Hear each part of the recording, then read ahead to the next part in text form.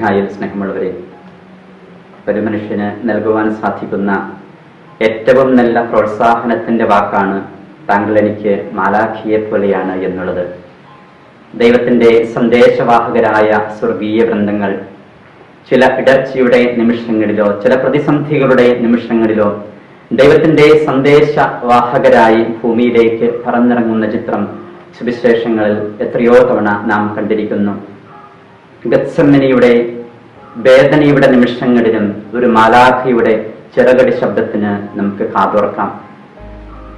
ഒരു മനുഷ്യന്റെ ജീവിതത്തിലെ ഏറ്റവും കഠിനമായ വേദനകളിലൂടെ കടന്നു പോകുന്ന നിമിഷം, കൂടെ നിൽക്കുവാൻ ആരെങ്കിലുമൊക്കെ ഉണ്ടാകും എന്നുള്ള ചില ഉറപ്പിലൂടെയാണ് അവൻ ഗത്സമനിയിലേക്ക് പ്രവേശിക്കുന്നത് തന്നെ. തന്റെ ഏറ്റവും അടുത്ത സ്നേഹിതരോട് ഈ രാവിൽ നിങ്ങളും എന്നോടുകൂടെ ഉണർന്നിരിക്കണമെന്ന് അവിടുന്ന് ആവശ്യപ്പെടുകയും ചെയ്യുന്നുണ്ടല്ലോ.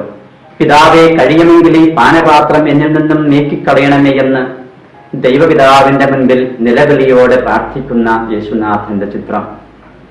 ജീവിതത്തിന്റെ ഏതെങ്കിലും ചില നിമിഷങ്ങളിൽ പാനപാത്രങ്ങൾ നീക്കിക്കളയുവാൻ വേണ്ടി ദൈവത്തിന് മുൻപിൽ യാതനയോടെ കരഞ്ഞു പ്രാർത്ഥിച്ച അനുഭവങ്ങളില്ലാത്തവരായി നമ്മളിൽ ആരെങ്കിലും ഉണ്ടാകുന്നു. എന്നാൽ പിതാവ് അവന്റെ പാനപാത്രം എടുത്തു മാറ്റുന്നില്ല.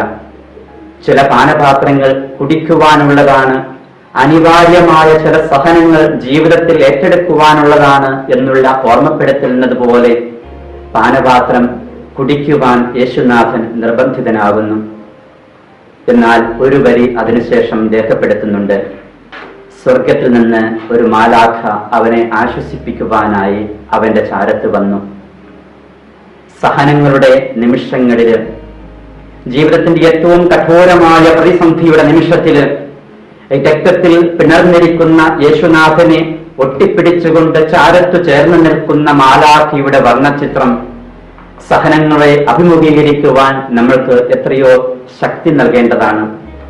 അനിവാര്യമായ ചില പാനപാത്രങ്ങൾ നമ്മുടെ ജീവിതത്തിലും കുടിക്കേണ്ടി വരുമ്പോൾ ദൈവം പോലും ഉപേക്ഷിച്ചു എന്ന് തോന്നുന്ന ചില തിരിച്ചറിവിന്റെ നിമിഷങ്ങളിൽ നമ്മളെ ആശ്വസിപ്പിക്കുവാൻ വേണ്ടി നമ്മുടെ ചാരത്തു ചേർന്ന് നമ്മളെ കെട്ടിപ്പുണർന്നുകൊണ്ട് നിൽക്കുന്ന നമ്മുടെ കാവൽ മാലാഖയെ നമുക്ക് തിരിച്ചറിയാം. സഹനക്കടലുകൾ അഭിമുഖീകരിക്കുവാൻ വേണ്ടി മാലാഖമാർ നമ്മുടെ ചാരത്തുണ്ടായിരിക്കട്ടെ. നന്ദി.